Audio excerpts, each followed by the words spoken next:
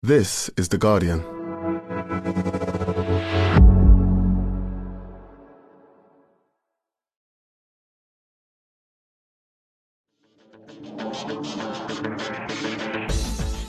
Hello and welcome to the Guardian Football Weekly. What a game at the Bernabeu. First City took it to Real, then Real to City. Technical brilliance, fascinating duels punctuated by violence. Two wonderful, effortless strikes from Vinicius Jr. and Kevin De Bruyne.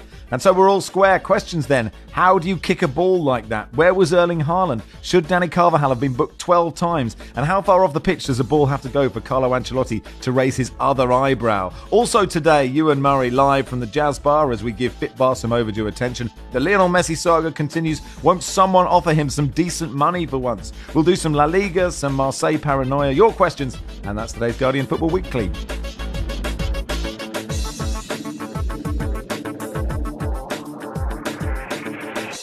On the panel today, bonjour, ça va, Philippe Auclair? Ça va très bien. Bonjour, Max. Yes. Jonathan Fadugba, welcome. Hello, Max. And hello, Barry Glendenning.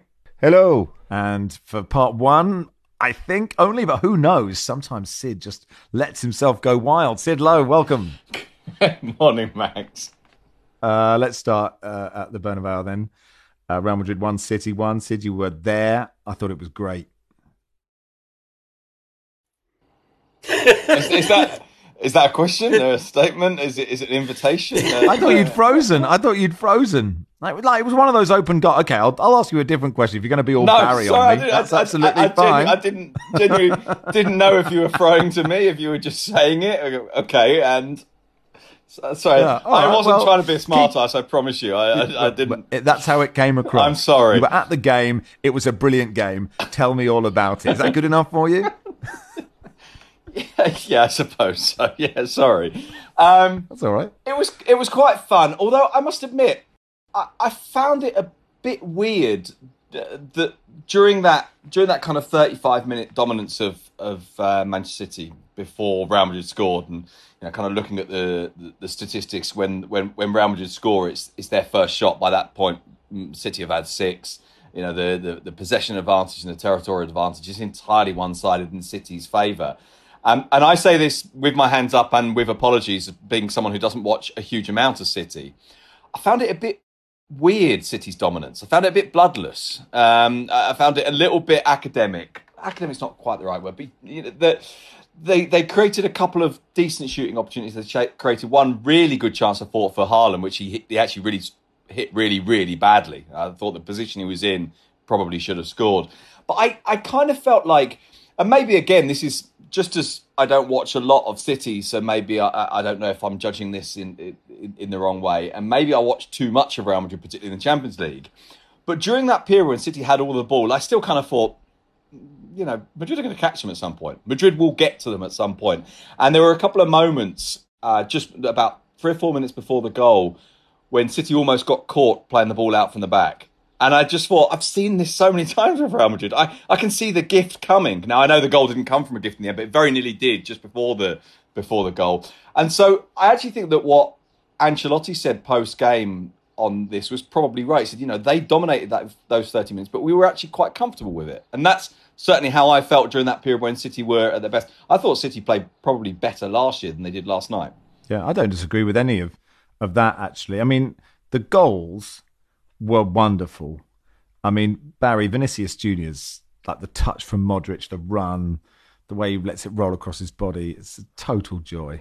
Yeah, the way Camavinga just ate up the turf after playing that give and go with Modric, and Modric's little pass, beat the press. Camavinga just churned up the ground and played the ball inside to Vinicius Jr. He let it roll across his body and then unleash this absolute screamer that, we often say, keeper's name, no chance. And Ederson had no chance of keeping that out. It wasn't, in the corner or anything, but he just wellied it so bloody hard that if it was on target, it was in. There was no stopping that. And it was a fantastic goal and arguably the second best of the night. It's enjoyable, isn't it, that for all the analysis, for all the analysis, for all the technical brilliance, for all of those things that we talk about, the tactics and this, that, and the other. In the end, this game was decided. Well, not decided, I suppose, because it wasn't decided. But this game was defined by two people kicking a football quite hard. That's basically what sorted it in the end. Oh, totally. Well, you sort of thought, Jonathan, for months, no one would kick a ball as hard as Vinicius Junior, and then someone did about 20 minutes later. Yeah, De Bruyne. Obviously, Real Madrid played really deep, didn't they? And that was the tactical battle was them sort of having that five at the back with Valverde dropping into the right side of the centre back role, and as Sid mentioned, they looked fairly comfortable at times, and then when they were sort of dominating, City then scored, didn't they, with the De Bruyne effort? A bit of a mistake from, I think, Camavinga playing a ball across the midfield. He was excellent, but I felt he sort of faded in the latter stage of the second half. There was one or two misplaced passes, and that one was fatal for them in terms of the goal. And yeah, De Bruyne, if Vinicius can welly it, then De Bruyne can equally welly it as hard. It was a wonderful strike.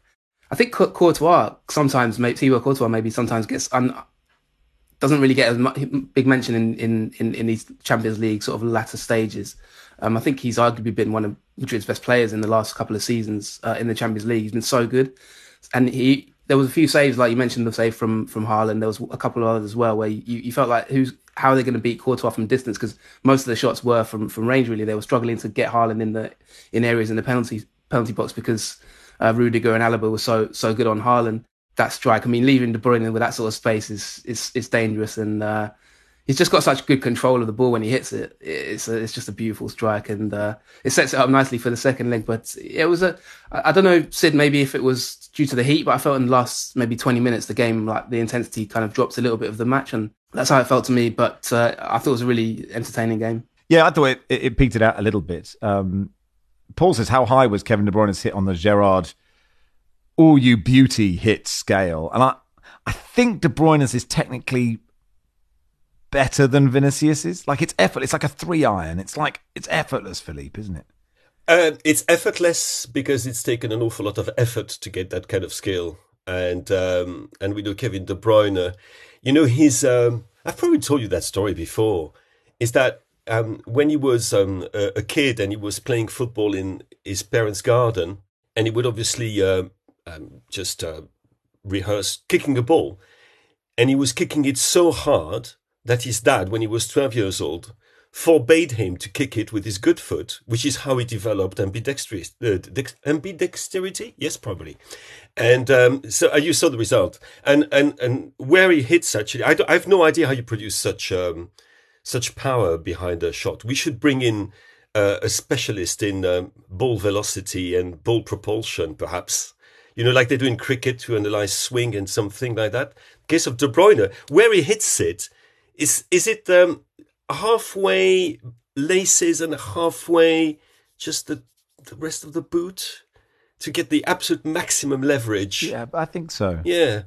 But it's just not hitting it too hard. It's just letting it flow. It's beautiful. It's wonderful. I mean, like, in between those goals, there's loads of talking points. Jack says, how many cards should the referee actually have given tonight? Madrid seemed very well versed in the dark arts. I haven't seen if Pep has complained about someone tactical fouling. I hope he has, for irony's sake. But Sid, I wonder if you thought we want refs to let it flow, but I wonder if the game is totally different. If I think Carvajal did the first foul on Grealish pretty early on. I'm not sure, but if he books him, does that change how the game goes? Yeah, possibly. I mean, I'm with you on this in that there were a couple of times in the first half where I thought, I can't believe he hasn't booked him there. But at the same time, I thought, I'm kind of glad he didn't. I'm kind of glad that this maintains the momentum, that we're not stopping all the time. I mean, the one that really kind of underlined it was Carvajal's moment down on the touchline. Who was it on? Grealish. It was on Grealish. It was Grealish, wasn't it? Yeah, and bundles Grealish into the advertising boards, then sort of helps him up in that way that you can be absolutely sure he's helping up and pinching him at the same time, or clawing at his skin or something and trying to wind him up. Carvajal is really good, actually, at shithousery without it being always obvious. He's got that little touch of nastiness that actually not that many Real Madrid players have. They've all got competitiveness, but the touch of nastiness is I think only him. I mean, obviously the context is from a Spanish point of view, of course, is the belief that Vinicius gets rough treatment all the time. So to kind of see it meted out by Real Madrid, perhaps they would see it as just kind of redressing the balance. Sid, when Casemiro left Real Madrid, was there a ceremony in which he gave the invisibility cloak to Carvajal, and only one player can have it? He certainly forgot to take it with him to United, didn't he, after getting those 2 red cards in whatever it is. That was, I mean, when that happened, everyone in Spain was like, wait a minute, what? Casemiro got sent off twice, right, in pretty much almost back-to-back games. It's a suspension for number of cards, then a red, or was it the red, then the suspension, then the red? Anyway, whatever it was 3 in a row. Yeah, you wonder, don't you? I mean, Carvajal has always had that, and that's one of the things I quite like about him. And he's, in a way, he defines Real Madrid in the same way this used to happen with Sergio Ramos. That kind of ability, if ability is even the right word, to not be all that good for quite a lot of the season. Bernardo, did rake down the studs, I think, of Camavinga. I mean, Cruz got the first yellow, which was utter filth, wasn't it? It was so high. It was mad. I mean, Barry, another talking point is Haaland, right? Marca's headline was "A monster comes to visit," referring to Haaland, but he was quite a passive monster.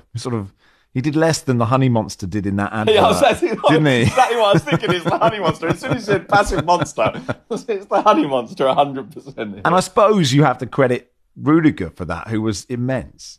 Well, Antonio Rudiger contained him very well, and then there was the occasion when he was played in. Gundogan tried to play him in behind, and David Alaba read the situation, dived in and blocked his shot at source, more or less. And I suppose Real Madrid's, the manner in which they sat back, it prevented City from scoring that goal they always score, where they work, bamboozle everyone, get the ball to the byline and then pull it back, and Haaland or someone else, prods it home. They didn't get any of those opportunities. I think there was one occasion where De Bruyne was played in behind and he shot from a tight angle, and Courtois saved when he could have pulled the ball back to Haaland, who was, in a little pocket of space just outside the 6-yard box. One presumes he may well have scored on that occasion. As it happened, De Bruyne was flagged for offside. It was pretty tight. Yeah, Rudiger, I suppose, had his measure, and I'd be curious to know what Sid thinks. Eder Militao is presumably going to be, they say he's going to be fit next week. Will he play, or will Rudiger stay there? No, I think he'll play. I mean, he was suspended for this. There was a real sense that was a problem for Real Madrid, that he's been their best defender this year. Although actually, funny enough, not in the last 2 or 3 weeks when he's been really awful. But again, it comes back to that thing, I think, of there's something about Real Madrid that kind of, when the concentration is there, there's the level is really good, but there's a capacity, if you like, to lose that concentration, to not think some games matter, and to be genuinely pretty awful. Ancelotti's got a nice way of putting this. He talks about how he wants his defenders to be pessimists. He doesn't want them to be optimists. He wants them to think that the worst can happen, and that sometimes when they're optimists, that's when mistakes happen. And Militao's had 2 or 3 really obvious mistakes this year through either overconfidence or a lack of concentration. But there is a belief that when he's at his best, he is their best defender. And there's been 1 or 2 doubts about Rudiger this year. It's curious because every time I watch Rudiger, although his movements can be a bit wooden, he's kind of clunky sometimes. I personally am always surprised that everyone seems to just accept he's the one that doesn't play if everyone's fit. And I'm not sure I entirely see that personally, but I think next week it's likely to be Alaba with Militao, unless, of course, Ancelotti decides to try and put all 3 of them in, have Alaba at left back and play Camavinga somewhere else. But Camavinga's been so good at left back that I think he'll stick with this. And by the way, just a very brief thing, that tackle that Alaba does on Haaland last night, that brilliant tackle. Remember last year, the same thing happened against Mbappe in the PSG game. When PSG were 1-0 up at the Bernabeu, 2-0 up on aggregate, and Mbappe's running through the middle. And to be fair, actually, I think it was a combination of 2 players. I think it might have been Alaba and Militao together, both kind of dived in on him and closed the doors. And so there's something about these big nights that means that the thing that's lacking with them maybe is concentration. On these big nights, that doesn't happen. And I think the peak level of Real Madrid's players is just better than everybody else's, to be perfectly honest with you. And interesting that they don't they go to peak level when they need to go to peak level, which is a really good time to go to peak level, isn't it? Jonathan, the battle between Vinicius Jr. and Kyle Walker was great. The hug it wasn't Pele and Bobby Moore, but it was nice to see at the end. And it's hard to know I don't know who won that battle. I thought they were both really excellent in that game. Yeah, I thought Vinicius won the battle. There was a couple of little tricks he did in the second half where he definitely had Kyle Walker scrambling. Oh yes, he did the little what's that called? The Lambretta. You back. Is it the back heel over your head thing? Yeah, didn't end anywhere, but yeah, it was nice. No, that one didn't end anywhere. But there was one where he sort of like he sort of flicked it around him, where he left him with the afterburners. But it was a good battle. I mean, Walker is specifically sort of selected for those sort of games, isn't it, against Mbappe and Vinicius. I think Vinicius' level has just gone so high lately. I felt maybe for the first time, maybe ever in a Champions League game, watching Real Madrid, like as if Karim Benzema was the weak link up front. Not that he was necessarily weak, but I felt a lot of the chances he was the one that was maybe snatching at it or just missing the final pass. Whereas Rodrigo and Vinicius were really kind of like on it and sharp. And I still wonder. I mean, Sid, you'll know more than me, but I still wonder if that centre forward position. I did kind of feel watching the game like this was supposed to be the Haaland against Mbappe game that everyone has been waiting for, if you know what I mean. Like that sense that kind of like they still maybe need a new striker, which they've been looking for when they tried to sign Mbappe and he turned them down. So yeah, that was in my mind a little bit in that sense. I know that Benzema's amazing and he might settle the second leg, so it's not like knocking him or anything, but just felt like he was a little bit off it in that game. But Vinicius is just incredible at the moment, isn't he? Really, it's really hard to shut him down. And the trouble for Real Madrid was that for Man City was that because they had Camavinga down that left side, and I'm sure that's why they'll probably stick with him in the second leg. I think even Pep said that the left hand side's so strong. That's where the first goal came from. They're kind of so occupied with Vinicius that it allowed Camavinga so much room to just charge into and sort of go past Bernardo Silva. So it was a really good battle, and I think Vinicius is just getting better and better and better, to be honest. Vinicius is just extraordinary at the moment, that's right. And this has been a difficult year actually for Benzema because he's had quite a lot of injuries. He's never really had the continuity that he would like. And in a way, I suppose he's partly a victim of just his extraordinary level last year. The bar has been set so high that he's been measured, I guess a little bit like used to always happen to Messi. He's being measured against himself at times. And I think that can sometimes feel a little unfair. Just briefly on Camavinga. Camavinga's a really interesting case. And I can see a certain parallel at the other diagonal of the pitch with what happened with Fede Valverde last year, which is you put a player in a position that's not his own, a midfielder this time at left back, last time a midfielder at right wing. But it's not just, I'm going to crowbar you in because I want you on the pitch and there's nowhere else to put you, although there's probably an element of that in truth. It's also about reforming that role. And Ancelotti was talking about this, and I think he's absolutely right, pre-game. He was saying, Camavinga isn't a left-back all the time. He's a left-back in defensive phases. When we have the ball, he's another midfielder, but not another midfielder going up the left wing. He's a midfielder who'll come inside and be that extra, what the Spanish will refer to as an interior. I suppose kind of an inside midfielder, to the left or right, but of a narrow midfield when it's a three. And so you put him in there and you get an extra midfielder, and from there he can play. And Ancelotti had said pre-game explicitly, which I don't think I've heard him say before, although, it's there for us all to see, he's not a left-back who attacks in the sense of going on the outside and running up the wing. He's a left-back who'll come inside and be an extra midfielder. And yet, of course, his most decisive contribution in the game is exactly that. Lovely little 1-2 with Modric.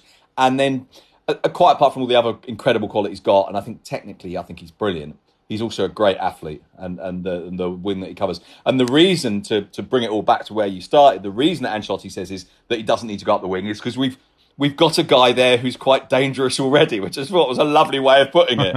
Yeah, I think some more Camavinga love is called for. He's absolutely amazing. I think it's 4 years now since people realized how good he was when he was playing for Rennes, and he was playing in midfield. He was 16 years old, and he completely bossed the game against PSG in a way that I've seen very few players boss a game against PSG. But the one thing, there are many things about Camavinga which are extraordinary. His personal history. One day I think we should spend some time recounting how this boy probably would have been chased by the police or the customs if he had tried to get to England. He was a refugee, from Angola, who is now a French citizen. I wonder who actually played him first as a left back. Was it Ancelotti or was it Didier Deschamps? Because you remember that he played at left back for France as well.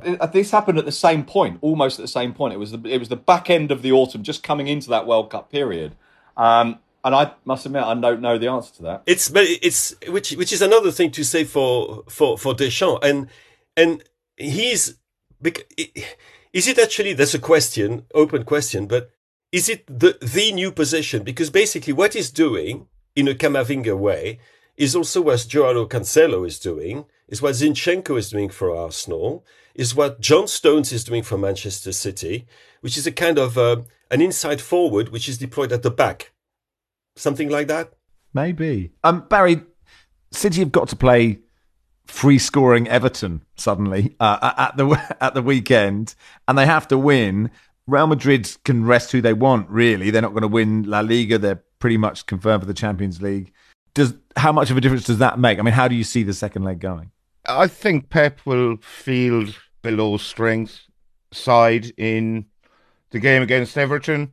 I mean, crikey, I don't think anyone was more surprised than me the job Everton did on Brighton the other night, possibly with the exception of Everton fans, Everton players and the Everton manager. But I can't see them doing that again against City. Yeah, so I think Pep will rest players, as he did in City's last game, and they should be able to beat Everton, regardless of who they put out. And as for how the second leg goes, I don't know. I really don't. I mean, City were all over Real Madrid last night, and Real Madrid scored. And then Real Madrid were dominating, and City scored. I think City will probably go through, but I wouldn't bet a penny of my own money on it. Fair enough. Sid, before you go away, because we're subbing you off for Ewan Murray from his jazz bar, anything particular you want to add? I only noticed that the bottom of La Liga is absolutely, like, we thought the Premier League was wildly tight, but that is really tough stuff for those 6-7 teams down there. I haven't actually got the table in front of me, but it's incredibly tight. Yeah, it's essentially this. I was going to say it's 6 teams fighting for 2 places, but I think there's a chance that by the end of this weekend it will look like 5 teams fighting for 1, and Espanyol may have been cut adrift. They're the closest to being cut adrift already. They're 3 points off salvation, and they play at home against Barcelona this weekend. Barcelona knowing that a win makes them champions. Now, obviously, Barca will be champions anyway, but you've got this scenario this weekend where you have Barcelona going to Espanyol and basically making themselves champions and putting their City rivals down, which I think they'll probably quite enjoy. Yeah. So you've got Elche down there on 16 points, Espanyol on 31, Getafe 34, Valencia 34, Valladolid 35, Cadiz 35, Almeria 36.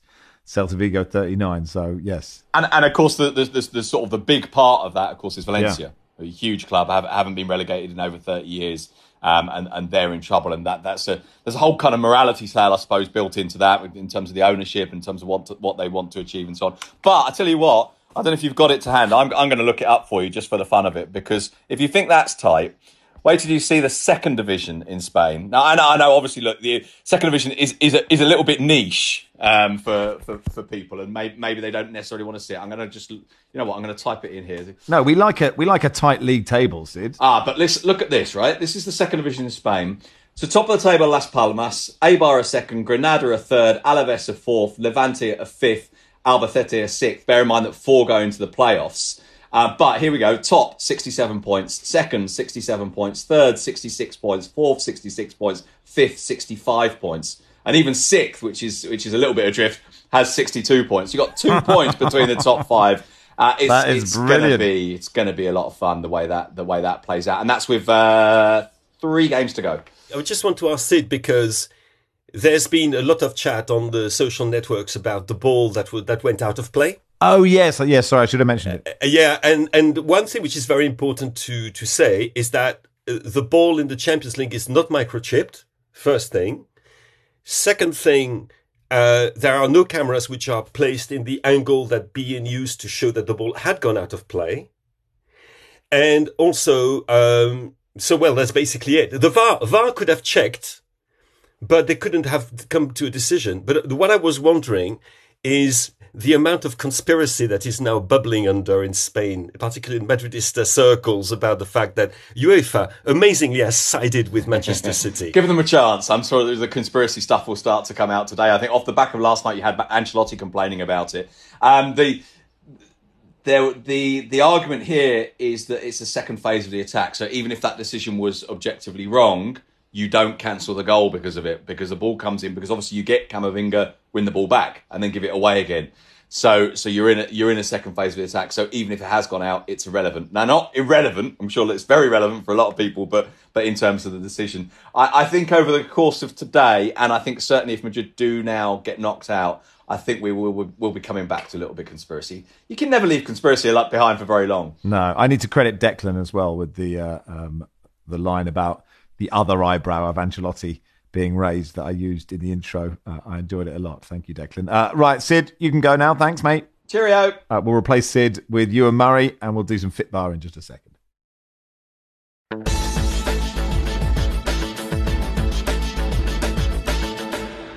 Welcome to part 2 of the Guardian Football Weekly. Some criticism from Johnny. Max, Barry and co. Apologies for the lengthy email I'm writing in response to your recent request to hear from more fans who feel their club is underrepresented on the pod. I don't know if I actually asked to hear from every fan of every club, but there have been 2 pods since Celtic clinched the league title and automatic qualification for the Champions League. However, I'm yet to hear mention of it. Ange Postecoglou has rebuilt the club from a trophyless season in 2020 in his first job on the continent, and if he's successful against lower league opposition next month, he will have won 5 trophies from a possible 6 and lead Celtic to their 8th domestic treble, which I believe is the highest in the world. Johnny, I promised we booked Ewan Murray before receiving that email, but you absolutely are correct. Our coverage of Fitbar has been poor this season. There's just a lot of football. But anyway, Ewan, welcome. How are you? It's good to be back, as someone famous once said. I'm fine, thank you. How are you? Yeah, really good. So let's start with Celtic then. Champions again, confirmed it with a 2-0 away win at Hearts this weekend. Won the title with 4 games to spare. They've lost 1 game all season, scored 105. Conceded 25. Seems like a good season for Ange Postecoglou and his men. Yes, I mean his status and standing in the eyes of the Celtic support just keeps getting higher and higher.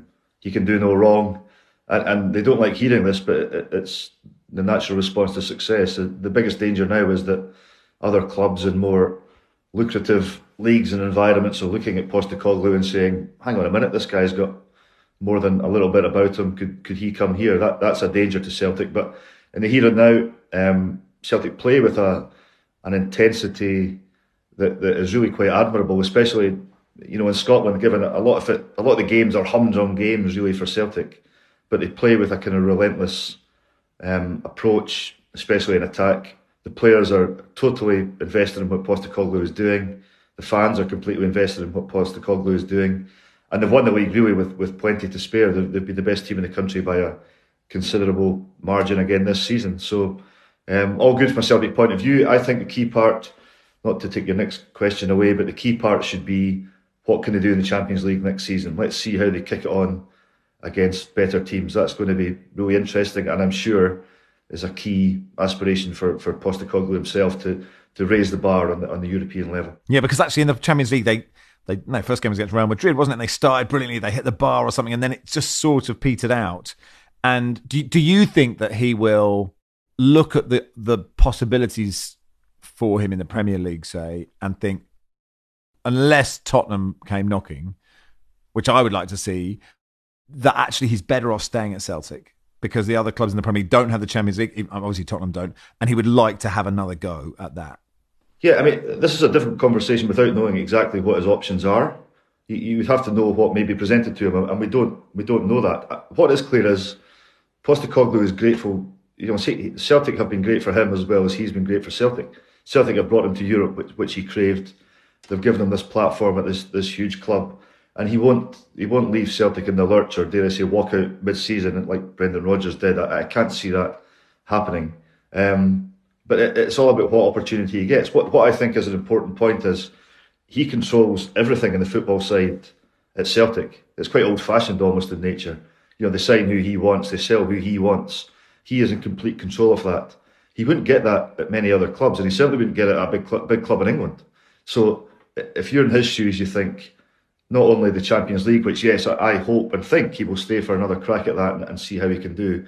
But I think the role he has at Celtic and the control, to coin the Alex Ferguson phrase, he has at Celtic is important to him, and he will be conscious of where else he might or might not get that. I don't think there's been any suggestion that they're after him or interested in him. I'm not trying to sell him off, but Postecoglou, the omnipotence he enjoys at Celtic Park and his shrewdness in the transfer market and his style of play, they seem to tick every single box that Chelsea desperately need to tick.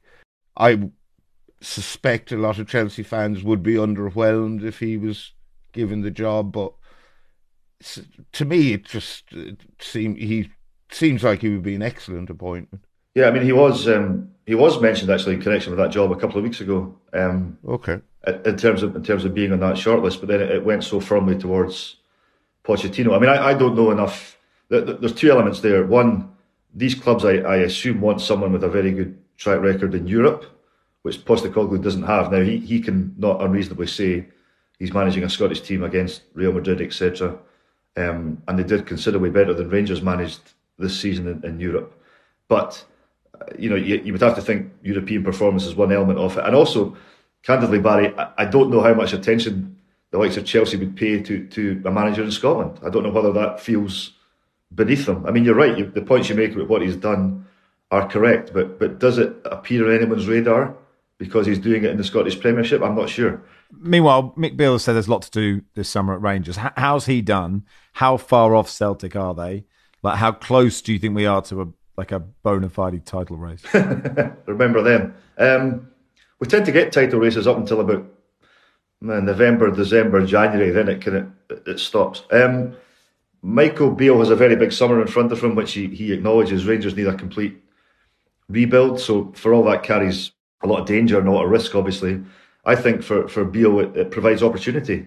He's going to have pretty much a blank canvas. Morelos will go, Kent will go, a load of other players will go who chew up quite a lot in terms of wages. So let's see what Beale is about. Let's see who he can bring in and try and properly lay a glove on Celtic, because as we sit here just now, it feels like it's never quite as stark as it seems in Scotland, but it feels as if Rangers are miles and miles behind Celtic for the time being. So and if you look at really the last decade or more, it's been a period of Celtic dominance. Rangers won the league in 2021, great acclaim and heralded, and Rangers were back and all this stuff. Well, that's really proven the exception to the rule, because Celtic, have rebuilt pretty sharply under Postecoglou, and the vast majority of the success goes to them. So it's a huge job for Michael Beale. I'm going to be interested to see who he brings in and if he can turn it round, because if he starts next season slowly, he'll be under big pressure. We've definitely had more than one tweet in the last few weeks and months about Aberdeen and sort of how well they've done. Have they surprised? Is this because this is a surprise that they're in third? They certainly surprised Hearts, yes. It's a surprise. I mean, Aberdeen on face value had decent players, but they went through an awful run under the previous manager, Jim Goodwin, including the Scottish Cup exit at the hands of Darvel, and he got the sack. But Barry Robson, who's been at the club for years in a kind of backroom role, Barry took over on a caretaker basis and couldn't stop winning, and now has the job. And now they sit 5 points clear in third place with 4 games to go, and are the firm favourites to claim third. And simultaneously, as Aberdeen started winning, Hearts stopped winning. So those ships passed in the night, and Aberdeen are in control of that third place. So yes, let's move on swiftly, please. And just remind everybody, obviously Celtic get Champions League, then Europa League is second and third, and Conference League is fourth. Is that how it works? Oh, Rangers will get. I assume Rangers' position is the same as this season. They could qualify for the Champions League. That's right.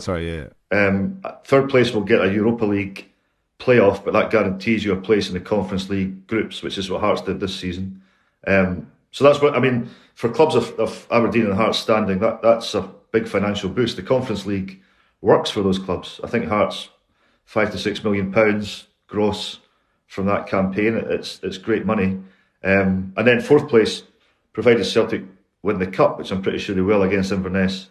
Fourth place goes into qualifying to play in the Conference League. So it's not impossible you would have another team in the Conference League, but Scottish teams have a pretty grim record in European qualifiers in recent times. Scottish teams who are not Celtic and Rangers, I should say, have a pretty grim record when it comes to qualifying. Mr. Foley says, when is the FA SPFL going to promote our game properly? Post-split, fixtures on TV, no Edinburgh Derby, no relegation battle, just meaningless Celtic and Rangers games. mad idea, but we could show more than one a weekend. We could dedicate an entire pod to the Scottish Professional Football League's television deal. This is all linked to the fact that, and the listener touched on it, Sky can only go to grounds a certain number of times. I think it's 4 and it's going to be 5 as of next season. So when they use up their quota of games, for example, they have it at Tynecastle, then they can't show Hearts play Hibs or Hearts play Aberdeen because they've been to the ground that number of times. It was brought in years ago because when the television contract started, Rangers and Celtic were worried that basically the TV channels would just want to show all their home games, and they would have. That's why it was brought in, and also they wanted to tell the lower clubs that there was a guarantee that the live television would be at their ground X number of times, and they could pass it on to sponsors. It maybe made a bit of sense then, but the problem we have now is that what I would regard as, some of the biggest games in Scotland, Rangers versus Aberdeen, for example, Dundee United versus Aberdeen, Hearts versus Hibs, they are not on television because they have to fulfil quotas elsewhere. You look baffled, and you're right to be baffled. It's not an acceptable situation. A TV deal should show the best games in any given country, and the Scottish one doesn't, so that's not right. Can I ask you a question which I don't think you'll appreciate? Are you, as a Hearts fan, are you slightly envious of Sunshine on Leith? Like, is it a cliche that I should watch that and think, oh, I love seeing that? Like, when I see all the Hibs fans doing that, I don't have a dog in the fight, I don't mind, but I just think it's a beautiful sight. Is that, am I victim to just, a cliche of knowing nothing and just watching 2 minutes of people singing? I don't mind the song. It's a nice song, but I would disagree with your beautiful sight when it comes to Hibs supporters. But the song I have no problem with at all. It's a nice song, but I prefer Oasis, but it's a nice song. But the Easter Road element of it, scarves and singing. No, I tell you, joking aside, it was very, very poignant. I mean, Hibs had a horrible situation this season with their chairman, Ron Gordon, after a short illness, passed away, and Hibs have handled that situation impeccably, very, very well. And when they played the song, the first home game after his death, that was very, very poignant, very, very moving. Good on Hibs in the way they've treated that. It's been a difficult situation for them, but on the song itself, those are my thoughts. Any other clubs we haven't touched on? That's Rangers, Celtic, Hearts, Hibs, Aberdeen. We've done pretty well here. Great news from Scottish League 2. East Fife are 4th and Forfar are 5th. Hopefully this will... is the season finished? Is that it? Can we just stop it there? Yeah, they're in playoffs. So I'm delighted about that. Is there anything else you need to add, Ewan, before I ask you a silly question about Jazz? I was going to ask about Hamilton. Hamilton are facing back-to-back relegations. Is that like a big thing, or is that kind of not really... Is that not a big thing? No, what's quite sad is that Hamilton fell out the Premier League and no one really bothered. And it's not entirely unexpected to me that they might go down again. I mean, the point is that no one really bothered because they have a tiny support. They have a plastic pitch at the stadium. And Hamilton are a historic club in Scottish football, but the theory is that they don't bring much to the top division. And obviously in a playing sense, they didn't bring much to the second tier either because they're involved in a playoff. And I think they lost 1-0 last night, didn't they, in the first leg of that? No, I mean, these things can happen. And Hamilton's, I think, without being to be dismissive or rude about it, I think Hamilton's position in Scottish football is probably, correct position is probably in the second tier-ish. So, in a playing sense, it's a slight surprise they would go down from there again. But I kind of think that's the kind of level. And sadly, or otherwise, it won't create much of an impact that may happen again. Ewan, on this podcast, we've long had a fascination with the current whereabouts, wherever they may be, of Robert Snodgrass, who was cruelly axed by Stephen Naismith when he got the Hearts job. What was the story there? The Snodgrass vortex is completely out of whack because Snodgrass has sort of been cut loose. Yeah, although he's still officially a Hearts player, he hasn't been. I think they're just paying him every week to sit in his house down south. By down south, I mean England. Sorry, I realise you are in England. He signed for Hearts after the transfer window had closed, so he wasn't in the European squad. And I thought he would play in a kind of number 10 attacking position. But Robbie Neilson, who subsequently lost his job, played Snodgrass as one of these kind of anchorman quarterback midfielders, which initially worked, but then other teams sussed that out and just piled on top of him. And I mean, he's 35, I think, Robert. He's not the quickest. And that game plan stopped working. And actually, I felt a bit sorry for Snodgrass because he'd never played in that position before. He was getting a hard time. Hearts were having on a bad run.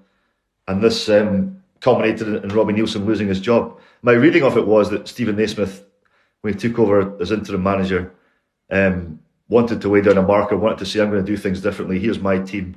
And that wasn't going to involve Snodgrass, who had been sent off the week before against St Mirren. And he just said to him, look, you're not going to play. You're as well not coming back. There's no point you sitting up here if you're not going to play.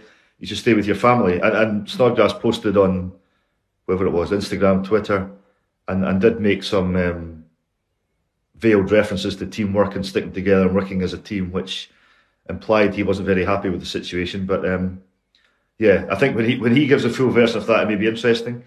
But from a Hearts point of view, it wasn't working on the pitch, and I kind of blame Hearts for that as much as I blame Robert Snodgrass. I think it was always going to be just this season anyway, but it ended pretty abruptly. Interesting to see where he ends up next. Yeah, well, he's now literally in his very own vortex, isn't he? May he escape in good time. Peter says, who would Philippe most like to see playing in Ewan Murray's jazz bar? Right.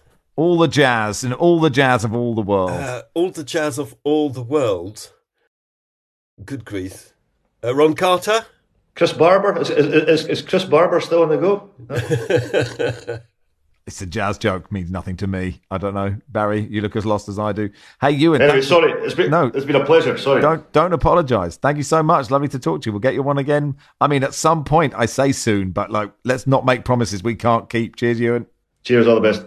Good man. Ewan Murray there, our Scottish football correspondent.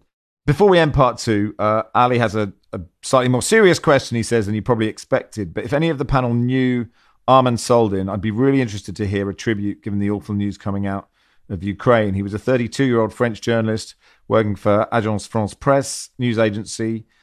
He was killed in a Russian rocket strike near the battle-torn eastern city of Bakhmut. He died on Monday when a missile landed close to where he was lying. He was with Ukrainian soldiers. Philippe, I don't know if you knew him, but you certainly knew of him. You knew of his work. Yeah, I knew of his work. We were following each other on Twitter. I didn't know him personally, as well as some of my friends, like Tom Williams, for example, was a colleague of his, both at AFP and Canal Plus, because, I mean, everybody concurs saying he was one of those incredibly larger-than-life, incredibly funny, generous and brave journalists who had quite a life, a very short life, unfortunately.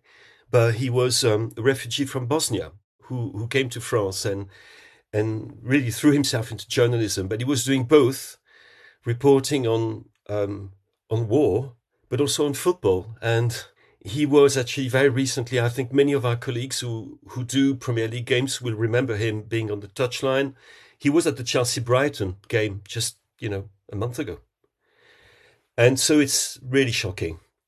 And I think it's very difficult, for everybody in France. And he knew loads and loads of people in France to process what has happened. And I think everybody's in complete shock at AFP, at Canal Plus, but I think in the whole profession at large. And I think the number of people who'd really warmed to him when they were following his dispatches, which were often very, very funny, actually, from the toughest of front lines, because he was in Bakhmut. So, a huge, huge loss.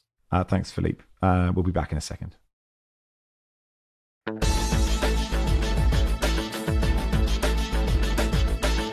Welcome to part 3 of the Guardian Football Weekly. So the rumour mill is up and running. Should we talk about Lionel Messi to Saudi Arabia? Zvonimir says, was Philippe surprised to see Messi tracking back? Conflicting stories about his destination this summer. He will be in Saudi Arabia. He might be at Barcelona. Do we still care? We still care where Messi is, don't we?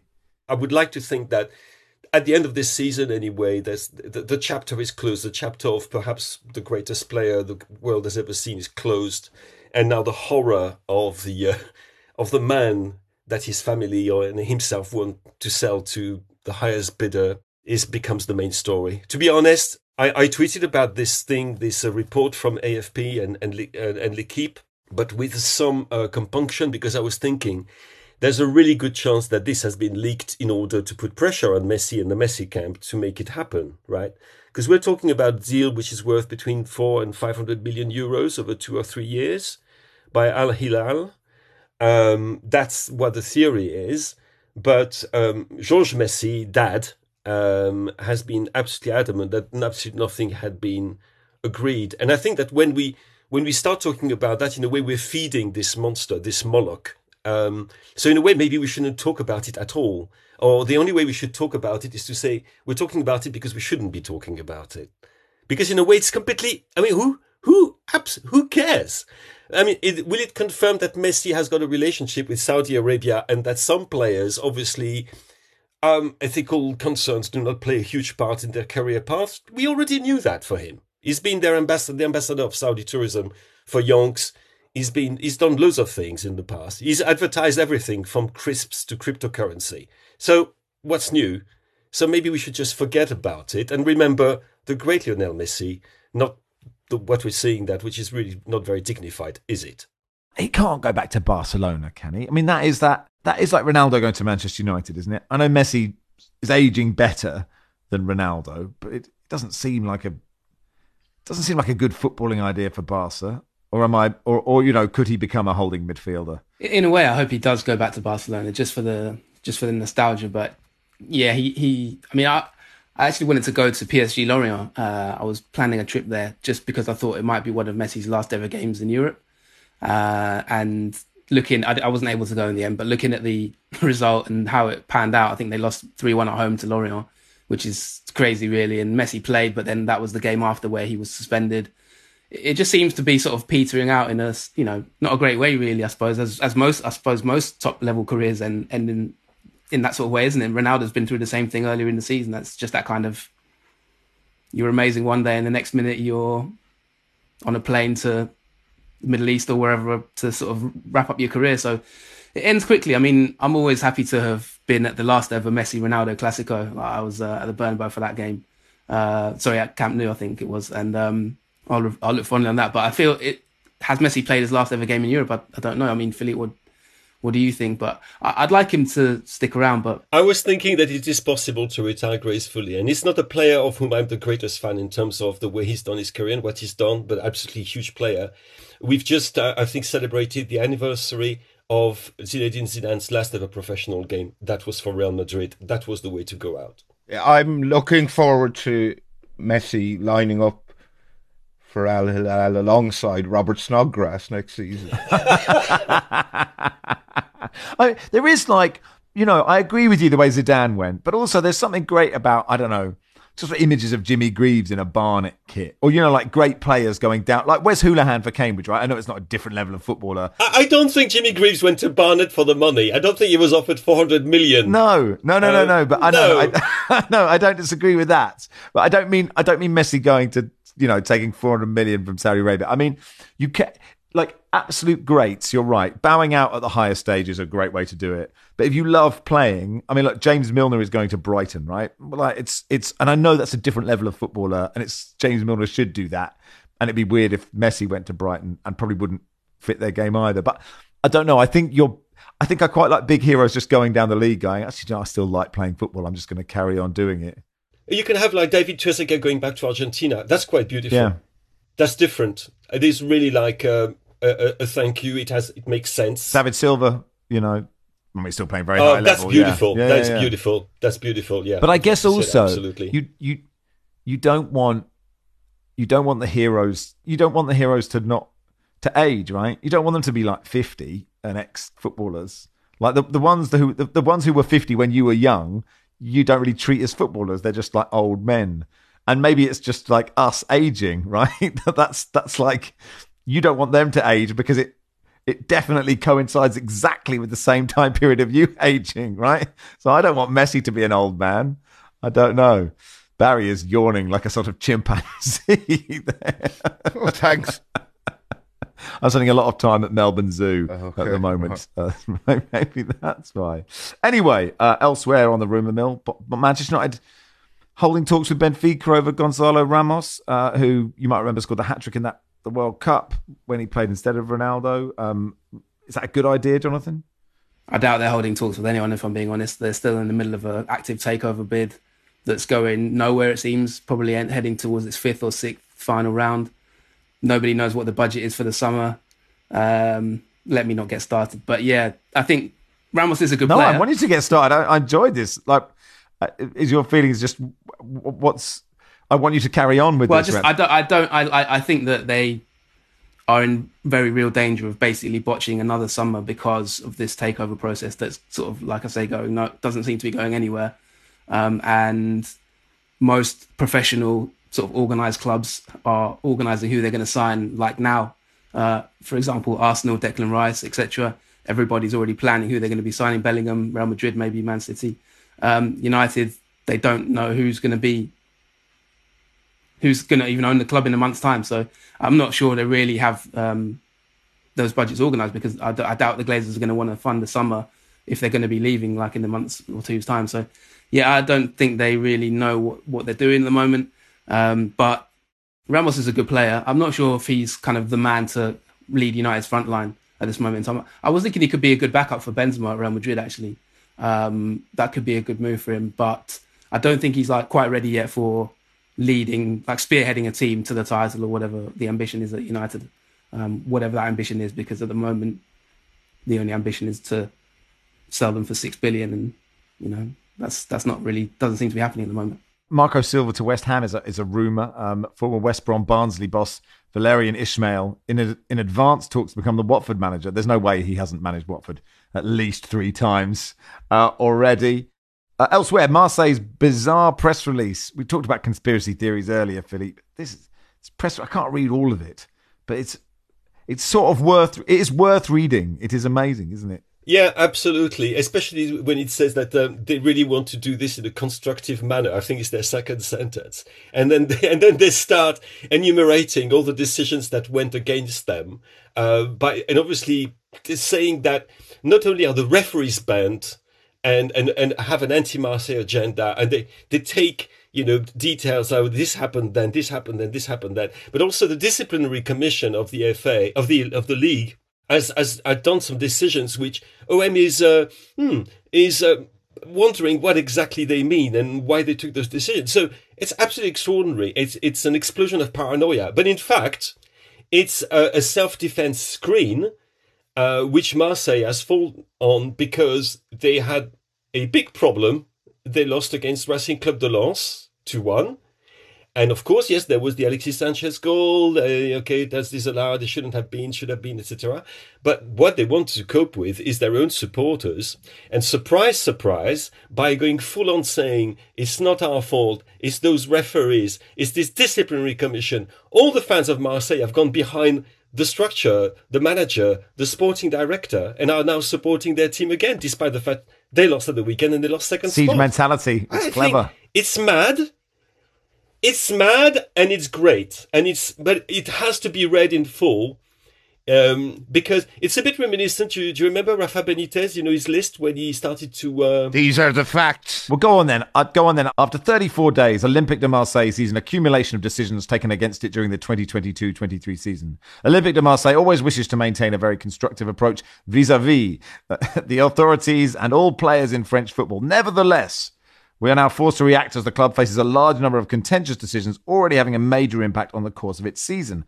While the decision to let Alexis Sanchez play following contact with a Lens defender is considered a manifest error by the VAR, the clear soul of the Monaco defender not whistled on Saad Kolasinac in the penalty area was not. Other refereeing decisions have also been greatly unfavourable, impacting, for example, the final result of matches against PSG or against RCSA. Exclusion by Leonardo Belleri. Considering the stakes and the impact of the decisions, Olympique de Marseille is asking for more respect for it and for more consistency in future decision-making in order to guarantee the fairness of competitions, assuming that this fundamental principle can yet be preserved. Anyway, more as we get it, I guess. Jack says, hi, Max and Barry and Co. On Saturday, my best mate, Jake, gets married to his childhood sweetheart, Tara. We've been avid listeners of the pod since the World Cup in Russia. It would mean an awful lot if Barry please wish Jake and Tara a happy marriage in the way that only he can. And also, if he could offer me any advice on my best man speech. Cheers, Jack. Well, Jack, I did a best man speech once. I think it was about 20 minutes long. It was the most nervous I've ever been in my life. Don't drink beforehand. And no pressure, but the one I delivered was outstanding and blew the roof off. And as for, who is it, Jake and Tara, I wish you a very happy marriage. I hope it lasts at least 3 years before ending in the inevitable acrimony and rancour at great expense to one or both of you. Thank you, Barry.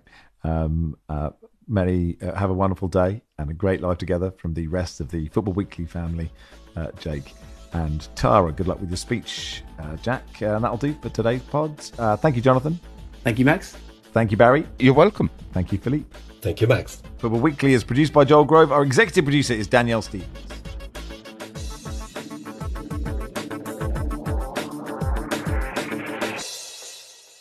This is The Guardian.